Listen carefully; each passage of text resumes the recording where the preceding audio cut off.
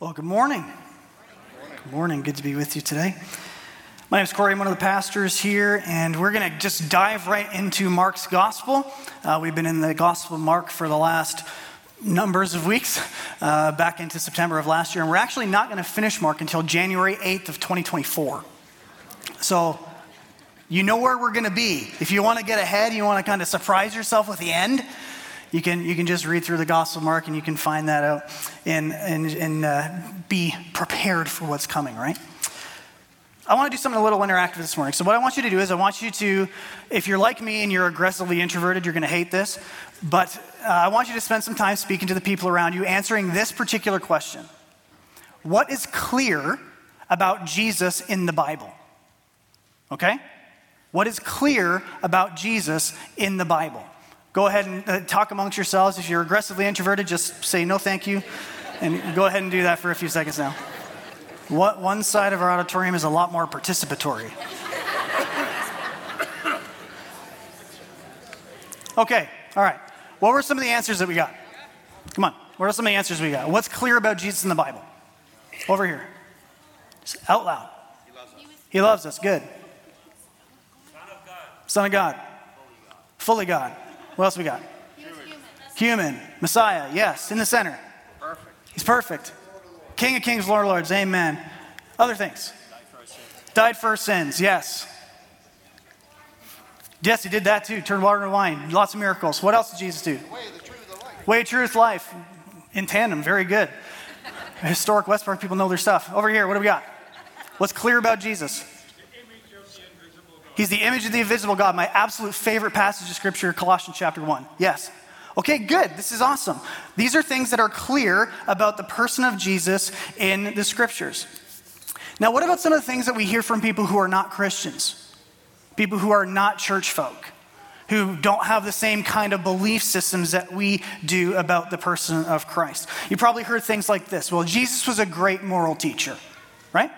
It's a popular narrative of the day. He's probably a prophet, or he was a revolutionary. He did things well before his time. He was a rebel, and then you can get some of the negative things, like Jesus was he was nuts. People don't walk around in ancient Jerusalem claiming to be God. Maybe he was a liar. He was just fabricating this whole thing. Or maybe he was just a fictional person. We don't actually know if he existed. That's some of the stuff that we hear around, right? So all the things we were talking about, that's good. Today we are going to look at the most important question of all the questions in the Bible. Who do we say that Jesus is? That's the most significant question of the scriptures, and it's actually the entire portion, the entire reason for why Mark writes down Peter's firsthand account, is to ask this question, who is Jesus really? So that's what we're going to be looking at today. As I was preparing for this message, I was thinking about glasses a lot. And where are glasses wearers? Yeah, all right here, Wendy, yeah. Yeah, we got glasses on. My little guy has just started wearing glasses in the last few months. He's cute as a button. But he's also got this patch on one of his eyes that he has to wear a few hours every day so that he can strengthen his weaker eye. So if you've had a kid in that kind of environment, you know, they don't really like to wear the thing. But in doing so, they're going to be able to see a little bit better later on. And I bring that up to say this. What would happen for those of you who don't wear corrective lenses if I gave you my glasses? Would you see better or worse? You'd see worse, right? Or if I took somebody else's glasses because I need them, what if I took Wendy's glasses? I'd be blind. Okay, I get you. Yeah. So these kinds of things, we think about them. It makes sense to our brains, right? I obviously wouldn't see clearly if I took my glasses off. Actually, what would happen is you would all start to look like you were surfing on some kind of wave. That wouldn't be good. Start to feel a little dizzy. But if I took somebody else's lenses on, I wouldn't be able to see at all, even though the purpose is the same. The purpose for those lenses is the same thing, right? So with that in mind, we're going to dive into our passage. Today's title is Sight and Kingdom Clarity. Now, this is two parts. I'm also going to be preaching next week on the second half of this text, because having sight doesn't mean that we're clear, right? Can we all agree to that? We can say, sure, that's a fair statement. And here's today's big idea. Having clarity on God's kingdom, because that's what Jesus was here to preach and proclaim, demands that we see him clearly. If we don't have good sight on Jesus, we don't actually understand his kingdom. So I'm going to invite you to stand as we're going to read today's passage. Mark chapter 8, verses 22 through 33. It's going to feel like it ends very abruptly. It does. And then next week, we're going to continue on this same thread in next week's sermon as we continue. All right, verse 22 and following. They, being the disciples, came to Bethsaida, and some people brought a blind man and begged Jesus to touch him. He took the blind man by the hand and led him outside the village. When he had spit on the man's eyes, he put his hands on him, and Jesus asked, "Do you see anything?"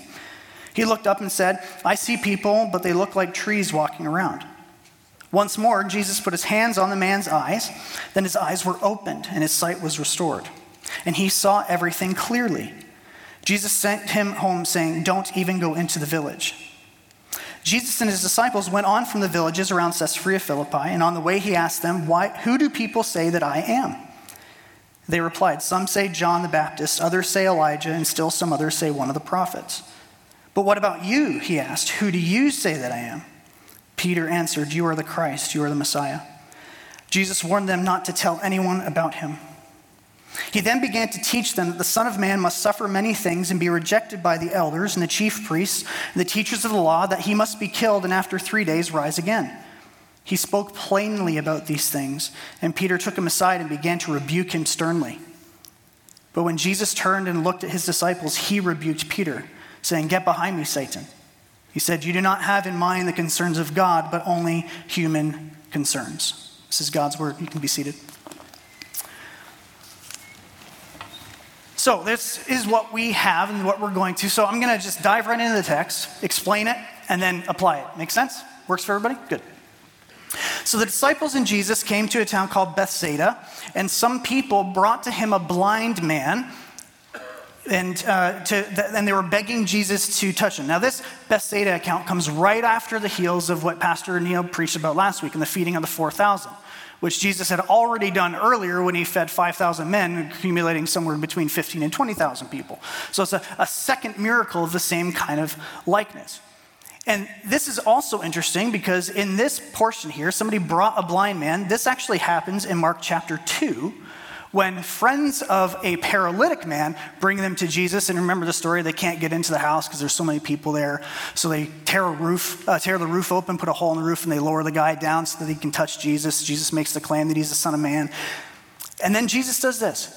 He takes him, the blind man, by the hand and leads him out of the village.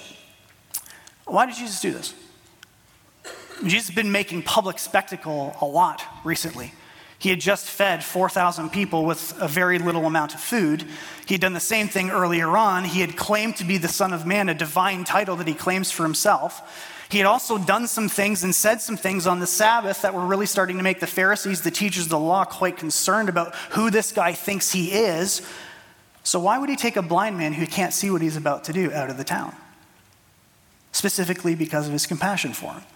Jesus takes this blind man out of the village. And then this is not the first time that Jesus has used spit to do some kind of healing. And there's a lot of different views on why this would have taken place, but the views are less important than the fact that Jesus was showing and doing something that we call a speech act. He was doing something that was known to the people.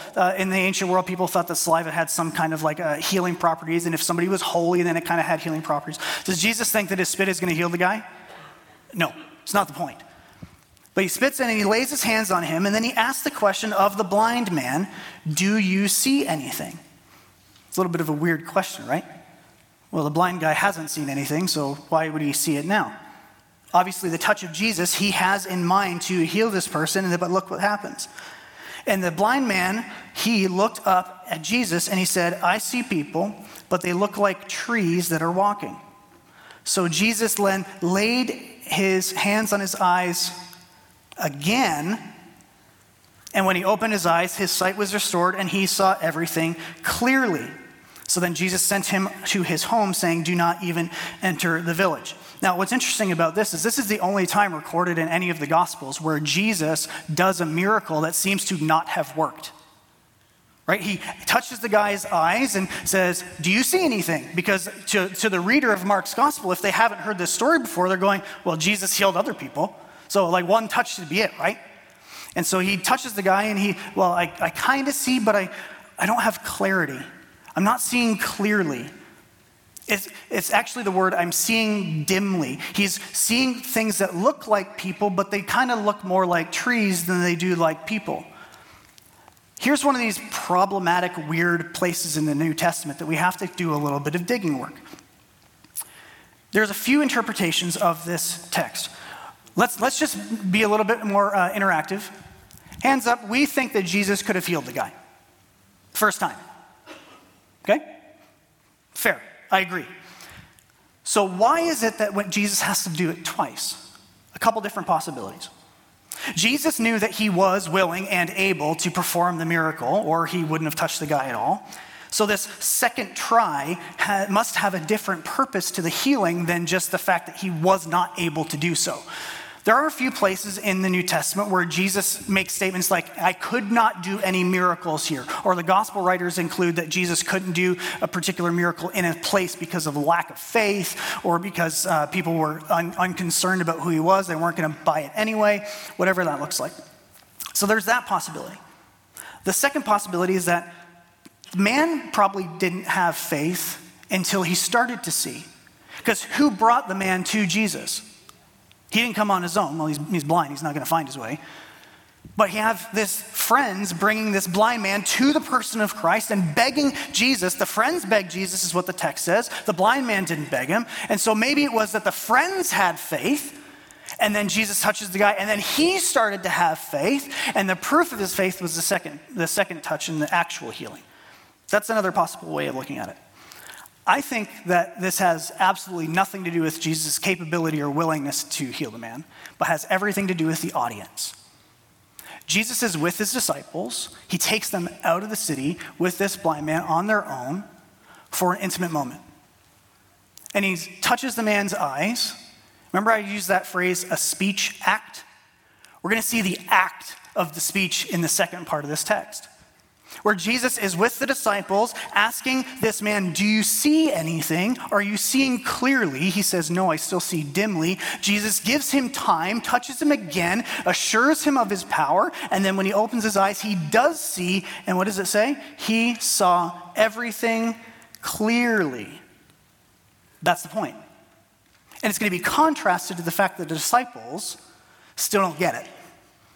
They've been following Jesus around. They've been watching him do the things that he's done. And they're still not exactly sure who he is. Now, there's a very interesting phrase here. He says, and he sent him to his home, saying, don't even go into the village. This is what we call, and we're going to talk about it next week, the messianic secret. This is one of the major themes of Mark's gospel. Jesus very, very, very rarely just comes out with who he is. Doesn't actually make that claim very public. He uses pseudonym titles like the Son of Man as a divine title he takes on for himself. But in Mark's gospel to this point, he has not identified himself as God's Messiah. Other people have. So keep that in mind as we go into this next text. Verse 27. Now there's a shift. And in your English Bibles, you're going to have a little heading that says Peter's confession or something along those same lines. This is one of those places where I really don't like that we have inserts and headings at places, because it should flow directly into the next phraseology. And so Jesus went on with his disciples, so they were with him at the healing, to the villages of Caesarea Philippi, a mostly Gentile area. And in a Gentile area, he asked his disciples on the way, who do people say that I am? What's the public opinion? Who are people questioning me to be? Because by this time, Jesus has done some pretty fantastic things, right? Like that, as we've gone through the Gospel of Mark, there's stories that we hear all the time, like Jesus walked on water, he feeds the 5,000, he heals the blind man, he heals the mute, all these kinds of things. And they can kind of get familiar to us in an unhelpful way. So he asks the question and posits to the disciples, hey guys, what's the popular opinion? Who are people saying I am on Twitter or whatever? But instead of answering the question correctly, the disciples go, well, this is what people say. They think that you're John the Baptist. And there's some debate as to whether or not John the Baptist had already been killed by this point, because the gospel records don't line up exactly in timing. But if John the Baptist is still alive, then Jesus isn't him. And if John the Baptist and Jesus are the same person, then the whole baptism thing is weird, because Jesus was there and John baptized him. He's not baptizing himself. Others say he's Elijah. Now, this is significant because as the Jews believed, Elijah had to come first in the preparation of the Messiah. That was the kind of their historical view. But John the Baptist fulfills that in the power of Elijah. And so he comes on the scene and prepares the way of the Lord, and that's a significant thing that the Jews believed and that we should understand. And then they say, or that you are one of the prophets. And this is kind of likening to, you're like Moses or you're like Isaiah. You're like the big dogs. You're the main voice piece from God to the people. So you're John the Baptist, you're Elijah, you're one of the prophets. And then Jesus flips it on his head and he says, okay, who do you say I am? Put yourself in this position a little bit. What's the popular opinion? We don't know. Who should these guys have known that he was?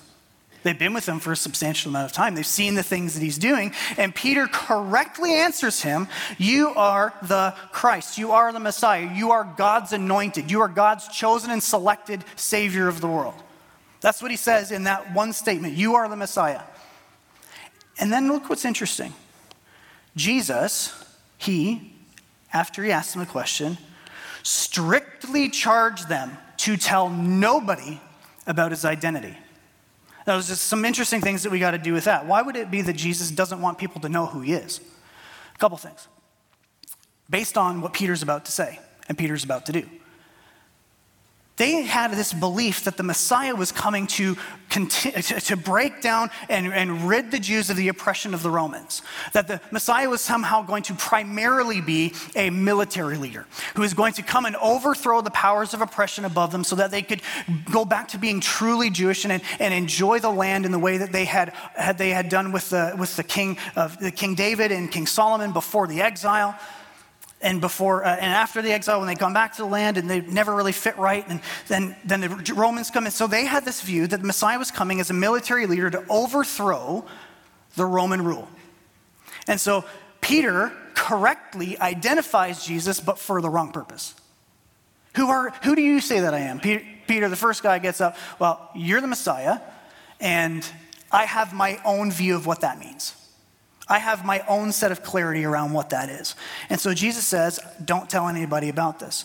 Again, this is this messianic secret. He's not just coming out and saying who he is, even though he's now been rightly identified. Now, to this point in the Gospel of Mark, there have been 5 instances where Jesus is correctly identified. None of them come from the disciples until Mark 8:29. The first one comes at the very beginning of the book where the narrator, Mark, writes out that this is the beginning of the gospel of the kingdom of God of Jesus Christ. He just lays it out. The next time is God when he sees Jesus in the baptism and says, this is my beloved son whom I love, listen to him. And then the only other 3 times that it happens till this point in Mark are demons rightly identifying Jesus.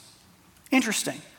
That the first time that a human does so, he correctly identifies but for wrong purpose. We get a little bit more dialogue from Matthew's account. Matthew borrowed from Mark, and he kind of expands on things a little bit. So Jesus asked in the same interaction, what about you? Who do you say that I am? And Simon Peter answered, you are the Messiah, the Son of the living God. So that's the full title. It means the same thing as Christ. And Jesus replied, blessed are you, Simon, son of Jonah, for this was not revealed to you by flesh and blood. That purple doesn't really show up. By flesh and blood, but by my Father who has shown it to you in heaven. And I tell you that Peter, on this rock I will build my church, and the gates of hell will not overcome it. So in Mark's gospel, we get Peter saying, you're the Christ. And Peter says, okay, now be quiet about it. And in Matthew's gospel, we have this little bit of an interaction where Jesus says, okay, yes, Peter, you are correct. You are right. You are clear on my identity, but you're not really clear on what it means. So the next verse, in verse 31 is, and so Jesus, after this, after the proclamation that Jesus is God's Messiah, he is the chosen, he is the anointed one, he is God's perfect sacrifice and spotless lamb, he began to teach them that the Son of Man, Jesus' favorite title for himself, and Mark continues to use it, must do what? Suffer many things, and be rejected by the elders and the chief priests and scribes, and be killed, and after that, 3 days again, rise. Now, we don't have Jesus making this statement here in Mark's gospel, but Mark is inserting this to help us understand that after it was out that Jesus is the Messiah, the proclamation of humanity coming from Peter, the consensus sort of view from the disciples is that we believe that you are the Christ. Jesus goes, yes, and this is what that means. This is what being the Messiah means, guys. And so this, and then 2 other times throughout the rest of Mark's gospel, Jesus is going to make this claim. This is what it means to be God's son. This is what it means for me to be the Messiah. I'm not coming to overthrow the Roman rule. I'm not coming to get rid of the physical oppression. I'm not coming to deal with these specific things. This is what it means for me to be the Messiah. Jesus uses the title, the Son of Man. He has to be rejected by the religious authorities from the Jewish perspective. He has to be chastised by the elders and chief priests and scribes. He must be killed, and after that, he will Easter, right? That's what we've got. So Jesus lays out exactly for the disciples as things are going to happen. We have it recorded 3 times, but you kind of get this sense that this was a regular conversation that they were having. Because now the message is out. The secret's out now. The disciples know. And even though Jesus is telling them to hold back, it's primarily so that the Jews don't come and make him their king, which is the exact opposite of what they should have been understanding, is that Jesus already is the king. But look at what it says in verse 32. And Jesus said these things, or a better way to translate it is, he made this very clear to them. He made it abundantly clear to them that this is what the Messiah's role and purpose is. I'm here to suffer and die and rise again. That's my purpose. That's what it means to be God's Messiah. The disciples still don't understand this. So Peter takes him aside and begins to rebuke him. Some translations say rebuke him sternly or correct him. Correct is a bad translation. Basically what's happening here is Peter is chastising Jesus. He's saying, hey, Jesus, you're wrong about who you are. No. You can't suffer and die. That's not how the Messiah works. That's not what God's plan is about. Peter, Jesus, you're not understanding your role because we understand it. We've been suffering. Our people have been longing for this day for so long. And now you're coming here and you're telling me that you're not going to fulfill everything that I want you to fulfill? Isn't that kind of interesting how we often do the same stuff, right? But Jesus, turning and seeing his disciples, he then rebuked Peter. Now, what's interesting about this word, rebuke is that the only other times that it shows up in the way that it's used is when Jesus is casting out demons. So basically Peter is saying, no, Jesus, you're wrong. And Jesus goes, no, Peter, you're wrong. You kind of get the thrust of the importance of this text, right? Peter has rightly identified Jesus for who he is. He takes Jesus aside and goes, but you don't know what that means, Jesus. And Jesus says, no, Peter, you have no idea. You're not seeing this clearly. You're not focusing on the right thing. And then we have one of these problematic statements in the New Testament. He says, get behind me, Satan. Now, here's the question. Did Jesus believe Peter to be the devil? No. Okay, let's agree to that. Did Jesus believe Peter was oppressed or possessed by a devil or demons? Maybe, but probably not.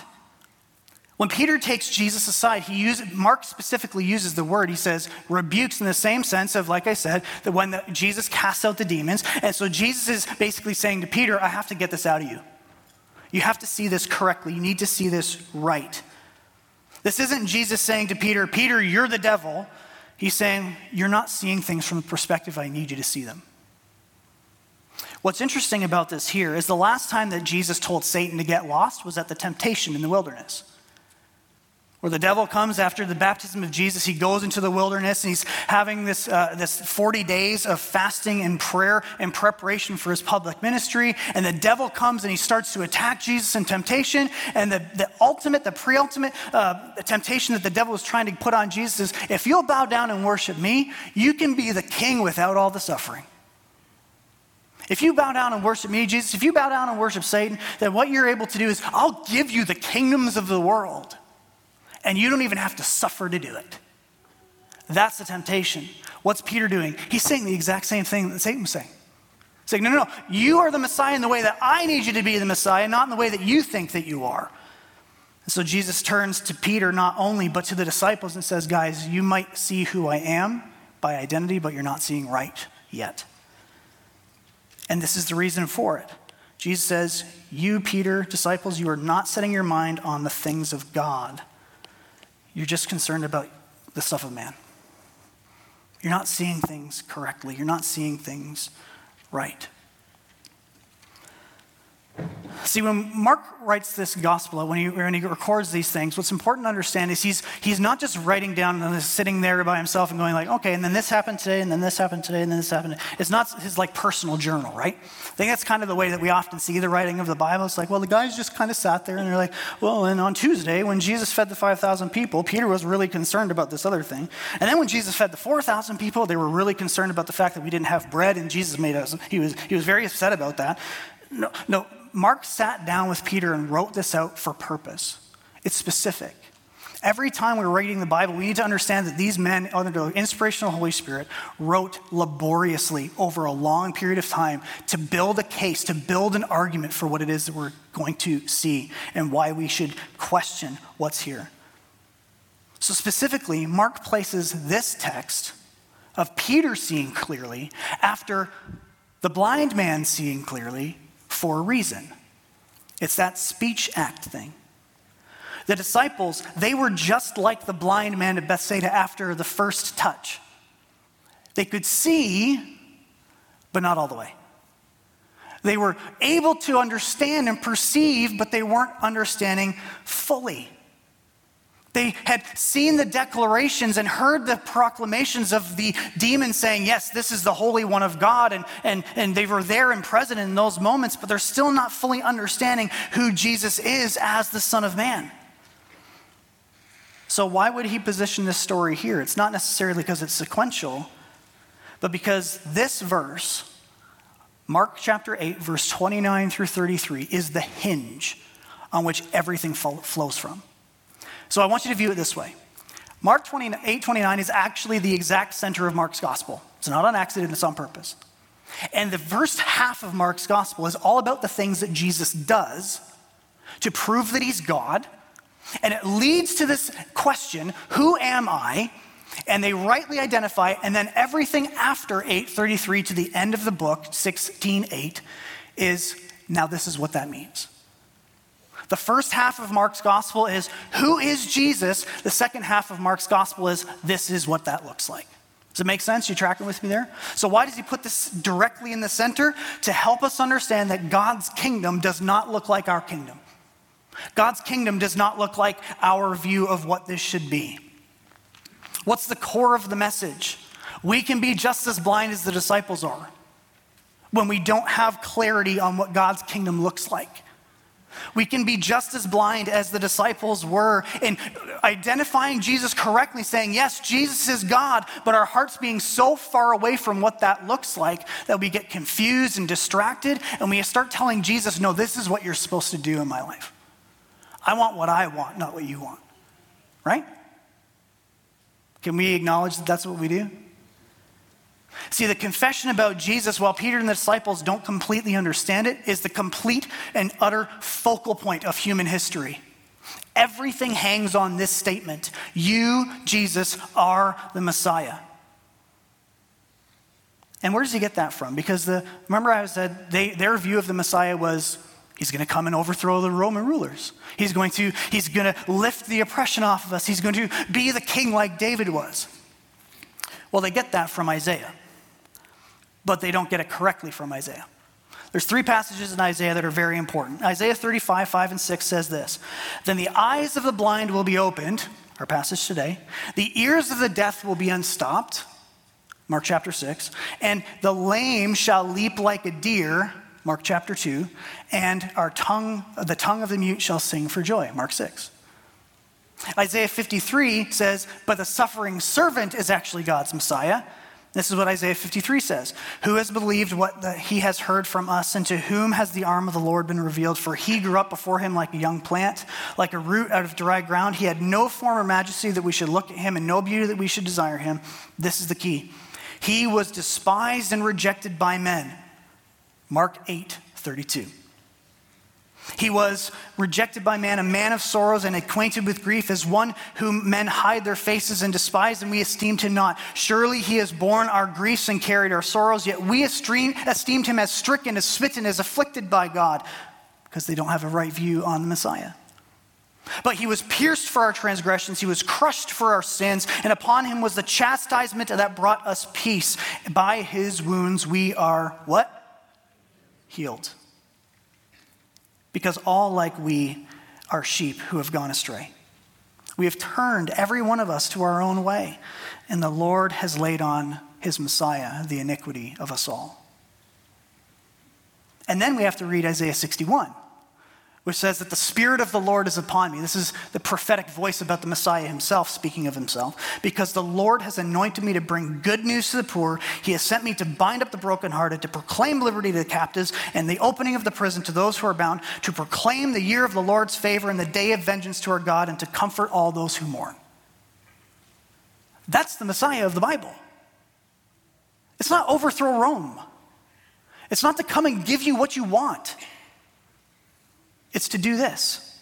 Jesus knew who he was. He knew what his kingdom purpose was, and he knew what the Messiah was about and was supposed to do. And it isn't until Jesus reveals it fully to the disciples do they start to put it together.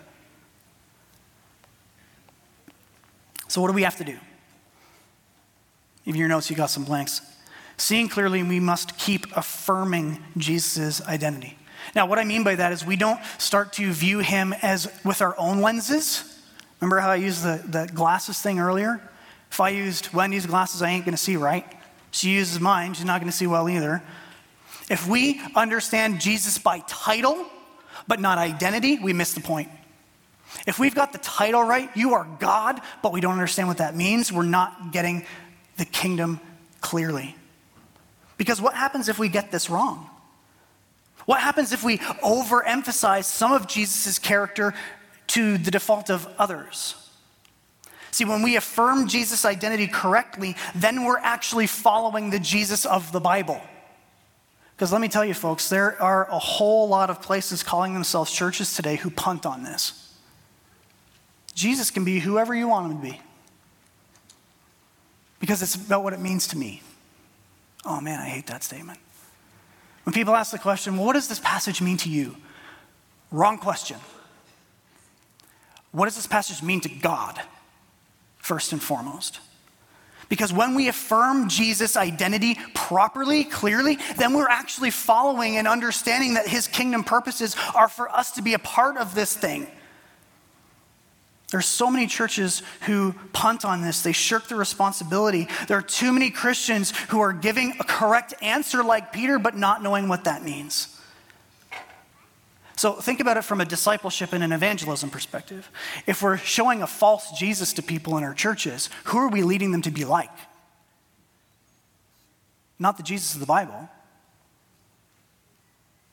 What if Jesus didn't correct Peter? Said, no, Jesus, you're wrong. And Jesus said, okay.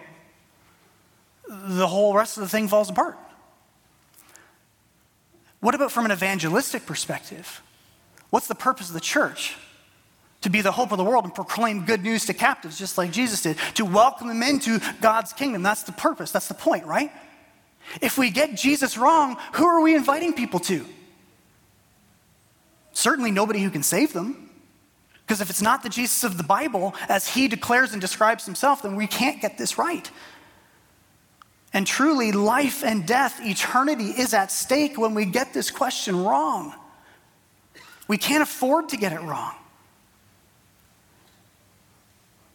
So what do we need to do? We need to make sure that we are fully aware of the Jesus that we're following and worshiping. We need to let the Bible tell us who he is.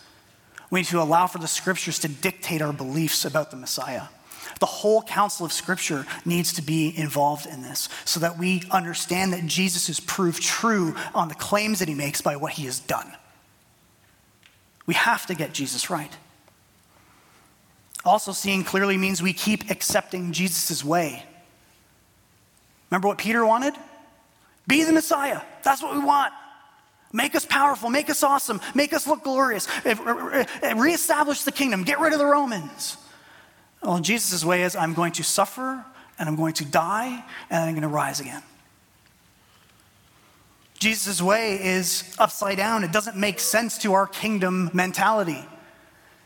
Jesus regularly upset the view of those who were around them about what it meant to follow God. Oftentimes it was counterintuitive. And being in the kingdom means that we don't seek our own honor. It means that we love and offer compassion in a self-sacrificing, self-effacing way. It means that we put others first to the detriment of ourselves. It's the way of being in the mess of life with other people. It's the way of a heart that is so deeply connected to God and his will and his mission for the world that we understand this as its core message. To follow Jesus, as we're going to see in next week's text, is to take up a cross and die to self every day. That's the message. That's Jesus' way. We have to count that cost. Please hear me. I love you, church. Coming on a Sunday does not make you a disciple of Jesus. It doesn't. Now, it certainly isn't less than that. Oh, but it is more. Accepting Jesus' way means that we are willing to do the upside down things of life that seemingly don't make sense. And when our world looks at them and say, this is wrong, and this is weird, or this doesn't make sense to me, or whatever, we call back and say, this is what God has called us to. There is a cost to kingdom discipleship. We're going to talk about that at length next week. And then lastly, seeing clearly means we keep our attention on kingdom things. Kingdom things. Whose kingdom are we talking about? Come on, whose kingdom is it? Whose church is this? We're not building some silo. We're not building some thing to make us look great. Who cares? Really? Because what's the point? Only what's done for Jesus is going to last, right? We have to keep our attention on kingdom things. Jesus says things like this. He says, don't worry about storing up treasures for yourself here. Store up treasures for yourself where? In heaven. Why? Because moths can't get them. Thieves can't steal. That stuff lasts. He also says things like this. Seek God's kingdom and his righteousness, and all the other peripheral things will be added to you. Because when we get the first thing first, then the rest of it makes sense. We need to understand that Jesus is here to proclaim the good news of the kingdom of God, that it's at hand, that it's here presently now. And then when we follow him correctly, when we follow him rightly, when we've got our eyes on Jesus, we can't help but push against the gates of hell. That's what it means to be the church. Having our attention on kingdom things is that we set our minds and hearts on God's plan and God's purpose in the world so that we can truly pray as Jesus taught us, your will be done, your kingdom come on earth as it's happening right now in heaven. Not my will be done. Oh, how easy is that prayer to pray? But your will be done. Your kingdom here on earth. See, Peter had the wrong perspective. He was seeing things from an already decided human response. His reason didn't make a whole lot of sense because he believed what he was supposed to believe. The Messiah was going to come and overthrow the Roman rulers. No, so we need to be willing to put aside our view if we are wrong about Jesus and claim what is true. And this is the hill to die on. Because if we get Jesus wrong, we get the whole thing wrong, right? Seeing the kingdom clearly means that we keep affirming Jesus' true identity. It means that we keep accepting Jesus and his way and doing that. And it means that we need to focus our attention on heaven, on kingdom realities, on what Jesus made aware to us, that it's his kingdom. It's not our own. The most important thing that I can leave you with is this. Don't look for ways that Jesus can serve your agenda. Look for ways that you can fall in line with his. Don't ask Jesus to come and be the type of Messiah that you think you need. Allow him to be the one that he is. Don't put yourself in this position where you think that you've got it figured out and that Jesus can't possibly do something that upsets your happiness or upsets your view of what's supposed to happen, but instead understand that God's kingdom is upside down. To our human minds, it sometimes just doesn't make sense. Oh, but man, is it worth it? And we're going to see all about that next week. Let me pray for us. Father, we would ask that you would give us eyes to see clearly the person of Jesus. Oh, would what has been preached today, what has been shared today out of your word, God, move us to understand and know that you are the King. You are the Christ. Help us not just be people who correctly identify you with our words, but correctly identify you with our lives. So we don't want to invite people to something that's false. We don't want to preach a gospel that doesn't have the power to save. We want to be about Jesus and his kingdom. That's what West Park is for. So do in us, God, what only you can do, that we would reflect the beauty of Christ, the truth of his gospel, and the proclamation of his kingdom here on earth. We ask for his sake and our good. Amen.